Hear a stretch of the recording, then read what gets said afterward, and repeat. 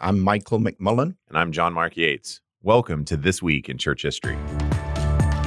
Welcome to This Week in Church History. I'm your host, John Mark Yates, here with my co-host, inimitable Michael McMullen.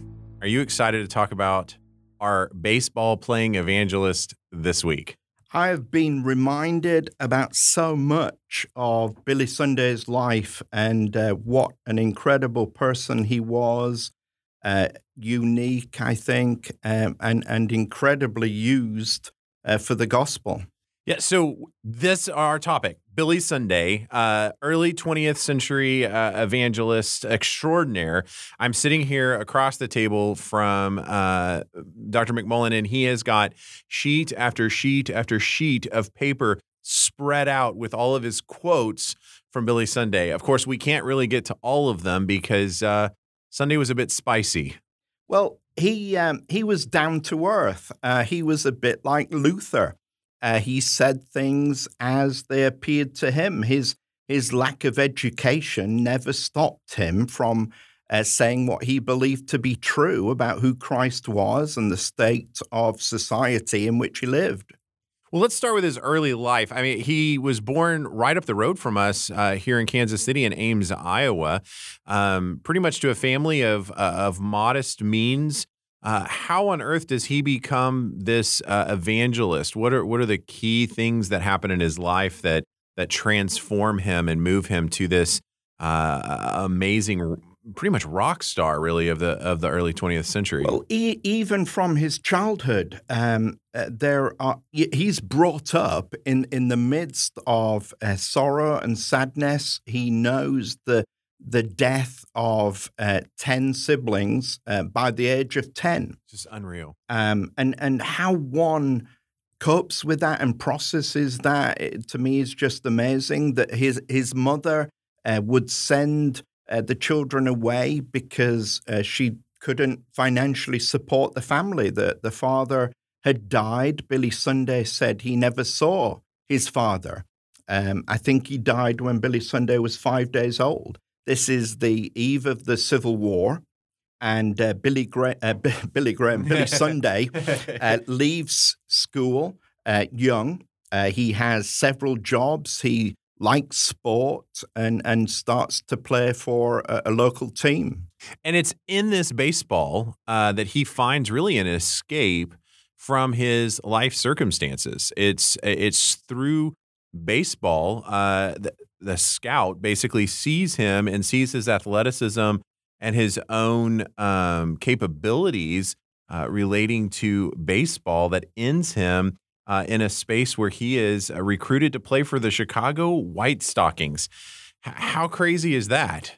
Yeah, and I don't know a great deal about baseball. I can maybe get to the first or the second inning, or however you refer to it.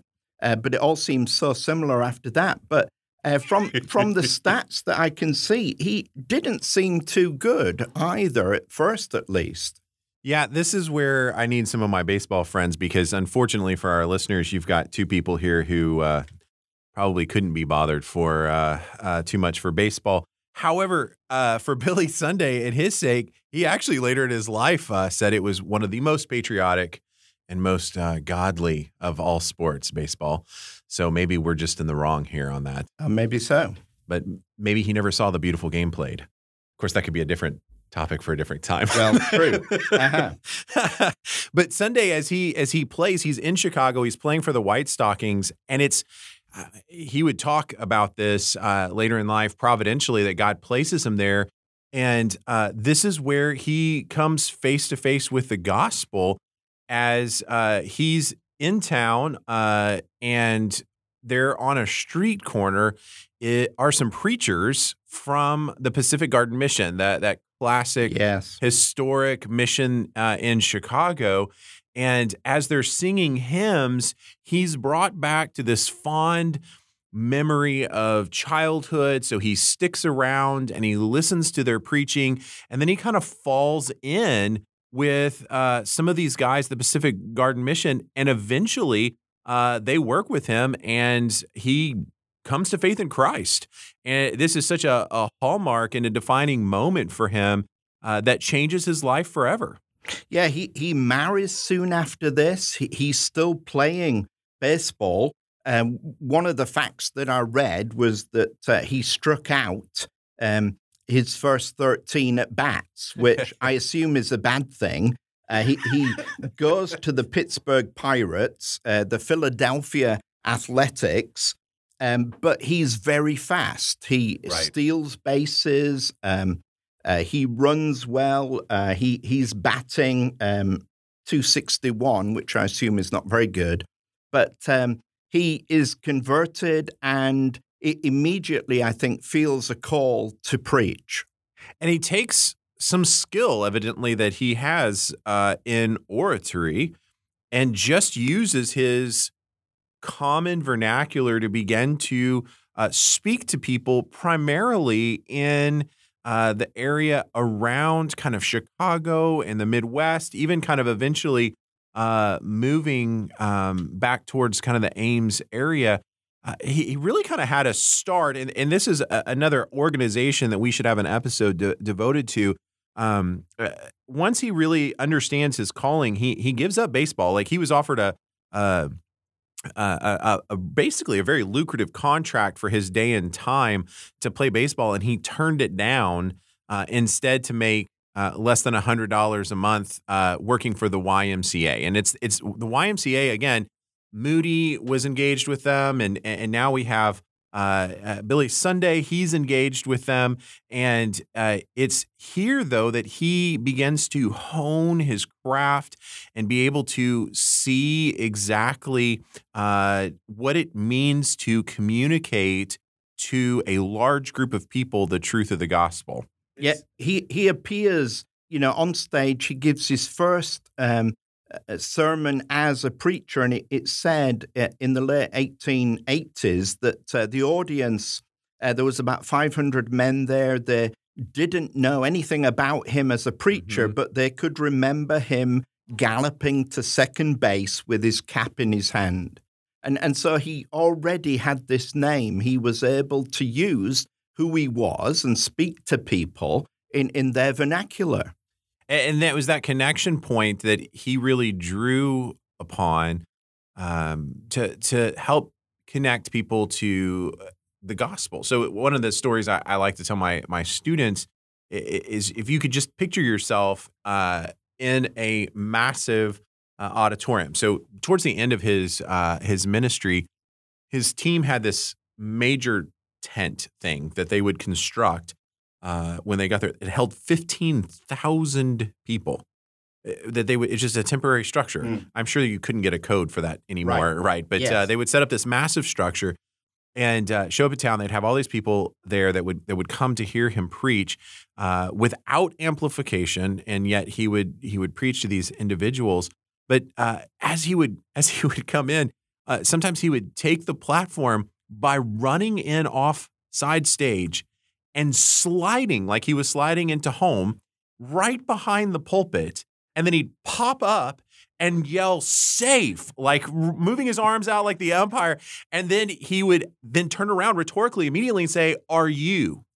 And then he would launch into a gospel presentation and ask people if they were safe from the fires of hell and safe from evil because they had come to a relationship with Christ.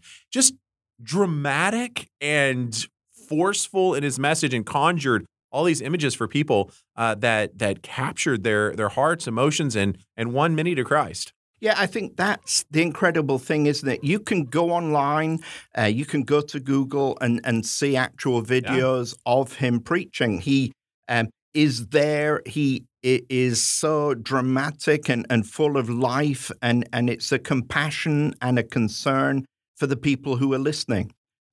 He saw where society was going.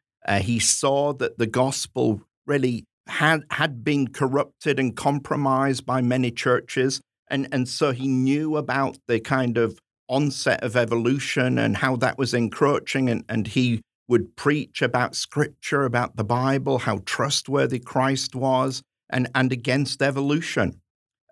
Nowadays, he said, we think we are too smart to believe in the virgin birth of Jesus and too well educated to believe in the resurrection. That's why people are going to the devil in the multitudes. Right. So in some respects, I don't think you can help but place him in the camp of fundamentalists. I think he fits squarely in with this growing cadre of individuals who were trying to hold forth the truth of the Word of God, the inerrancy of Scripture, and he was uncompromising on that in every single setting that he was in. However, he was very broad in his understanding of who was a Christian. He seemed very loose in his ecclesiology specifically. So he would frequently talk of Catholics as if they were exactly to be viewed the same as evangelicals. And he made very little distinction. At one point, talking about his wife, when he met her, he said, I became a Presbyterian because Nell was a Presbyterian. But if she were a Catholic, I would have become a Catholic too, because I just wanted to make sure that I solidified our relationship. So he seems a little more loose on his understanding of maybe the doctrine of the church, but in terms of specific beliefs, he was pretty passionate about those. He was a target for so many people because of the way he presented the gospel and for that kind of wide, somewhat ecumenical view, let's say. But his overarching concern clearly was to win people to Christ. And the amount of conversions that he saw, he wasn't there as a number counter, but the amount of people who would come forward at his crusades and rallies really is just staggering. And it was this concern for people. Now, those who came forward at his crusades, and this is a phrase that if you've been involved with any evangelicalism for any amount of time, maybe you've heard this, they were said to walk the sawdust trail. What was the sawdust trail, and why is that tied really to what Billy Sunday is doing? Yeah, he would invite people to come forward. He was building on what previous evangelists had done. You made a public declaration of your desire to commit your life to Christ. And you would walk forward. It would indicate in a concrete way that you'd heard the gospel and that you were responding to it. And the floors, just for the sake of acoustics, in his big old tent, literally covered in sawdust. Yes, it made it to where if it was dirt, it was muddy. If it was whatever the surface was, it just kind of evened it out. And so, as these hundreds of thousands of individuals came forward to respond to the preaching of the gospel, this walking of the sawdust trail became a kind of an expression to indicate that one was changing their life for Christ. Yeah, I mean, it's estimated, maybe 1/3 people are won to Christ through this man's ministry. 80 to 150 million people hear him. Now say that number again. About 80 to 150 million. Which is crazy. He's only speaking in the United States. He's in America. And this many people hear him. They are drawn by his preaching style, his message, his words. Many people know clearly that God is at work through him. There is a supernatural drawing. I mean, the closest analogy, I suppose, we do present is somebody like Billy Graham. Yeah, he was said to, towards the end of his life and ministry, he was preaching between 42 to 46 sermons a week. Excuse me, not a week, a month. 42 to 46 a month, every single month, to be able to preach that many times. Yeah, and this isn't standing in a pulpit just basically turning over pages. Oh, no. Sunday was... the man of one-liners. He was there. He would use the newspapers of the day. He would, twirl these chairs around his head. He would make these messages so incredibly relevant and almost exciting, warning people with every means that he could do. In 1917, the magazine New Republic actually covered him and talked about kind of what this was. The journalist went in a tad skeptical of what was going on. Listen to what this journalist said about him. I just find this so fascinating. He says, needing to arrest the attention of an incredibly large number of people, he adopts various evolutions that have a genuine emphatic value. It is a physical language with which the vast majority have a friendly, heroic associations, and for them, spoken so featly and gracefully, it works.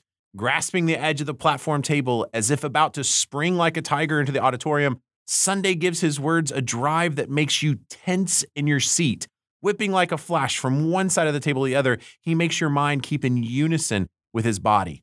This is language trying to capture what so many people said either derisively or positively, that Sunday was captivating when he spoke. Yeah, and these are the newspapers of the day giving a report about what is taking place.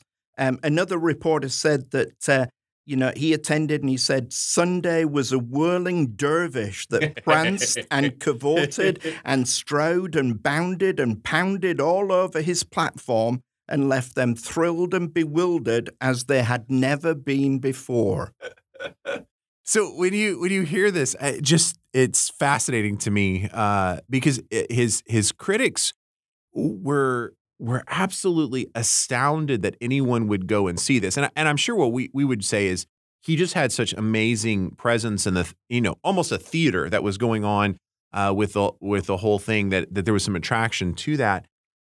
But at the same time, he really is intending for individuals not just to be entertained, but quite frankly, to come face to face with Christ. But this is where, again, some of the critics, especially pastors, had strong difficulty with him. He used such strong language in the pulpit. His language wasn't filtered in the way that we normally think of a preacher using. And so as you're saying that, for my listeners, that is a classic British soft sell there. He cussed. He was rather crass in the pulpit.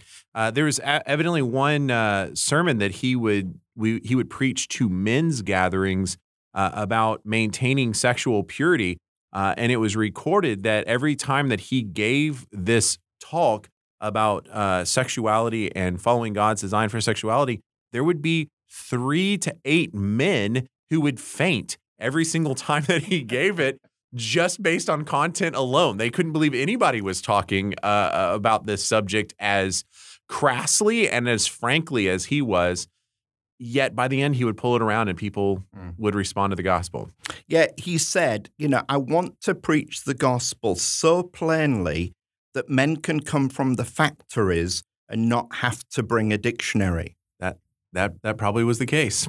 And, it's also recorded that his wife, who clearly tried to help him in so many ways, would write him notes about things that he could add or say, but she would use words deliberately knowing that he didn't know them, and so that he would have to go and look them up to try and affect or increase his vocabulary.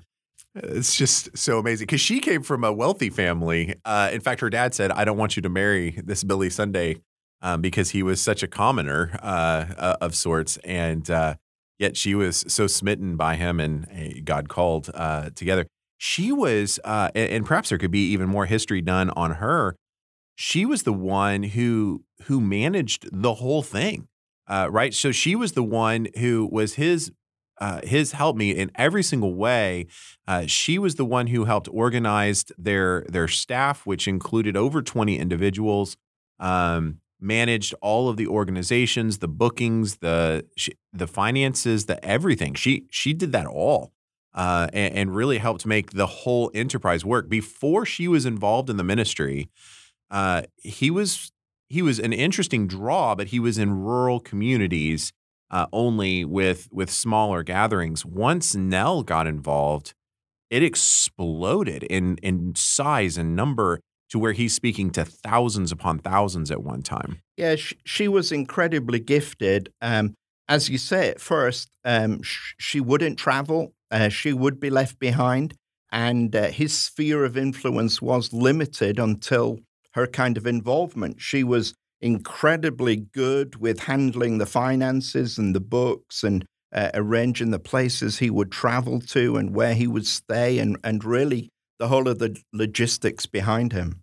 It's just amazing how they came together. Now, one of the things that he's actually quite famous for is prohibition and really events leading up to the passage of the 19th Amendment and the restriction of alcohol consumption in the United States.